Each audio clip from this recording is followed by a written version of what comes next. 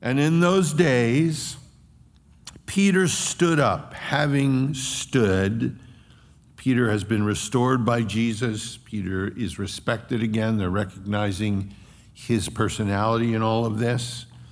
It says, Peter stood up in the midst of the disciples and said, the number of names together, it tells us in a parenthesis here, was about 120. Luke says about. We don't know where the other 500 are.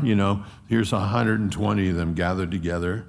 And Peter says, men and brethren, this scripture must needs have been fulfilled, which the Holy Ghost by the mouth of David spake before concerning Judas. This is Peter's statement and proclamation on the inerrancy and inspiration of Scripture. He has no doubt when he says this. He says, men and brethren, the Scripture, and this is his attitude toward the Scripture, must needs have been fulfilled. There's no other alternative. The days we're living in, the globalism, the Antichrist may be alive somewhere, we don't know. Things are going to happen in the Middle East. The Scripture must needs be fulfilled. There's no way around that. That's where we're living. You think the news is on TV? The news is in here. TV's trying to catch up with the news. Or they're trying to indoctrinate us with something else.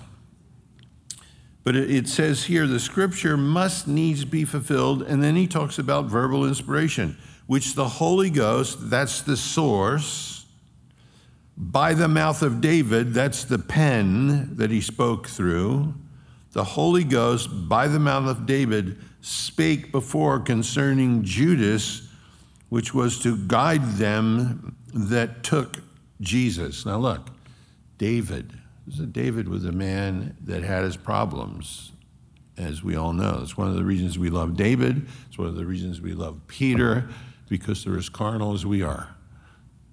And David had his problems, but he says here that the Holy Ghost spake by the mouth of David. Again, 2 Samuel 23, when David signs off, he signs off as the sweet psalmist of Israel, not as the giant killer, not as the king, the sweet psalmist of Israel. And he says the Holy Ghost spake by David concerning Judas. Now he's back in, I'll read it, in Psalm 41 when he says that, yea, mine own familiar friend, in whom I trusted, which did eat of my bread, had lifted up his heel against me. He's going to reference two other Psalms as well as we go in. He says the Psalms spoke of this. David spoke of this, and the Scripture had to be fulfilled. That's where we're standing now, is what he's saying.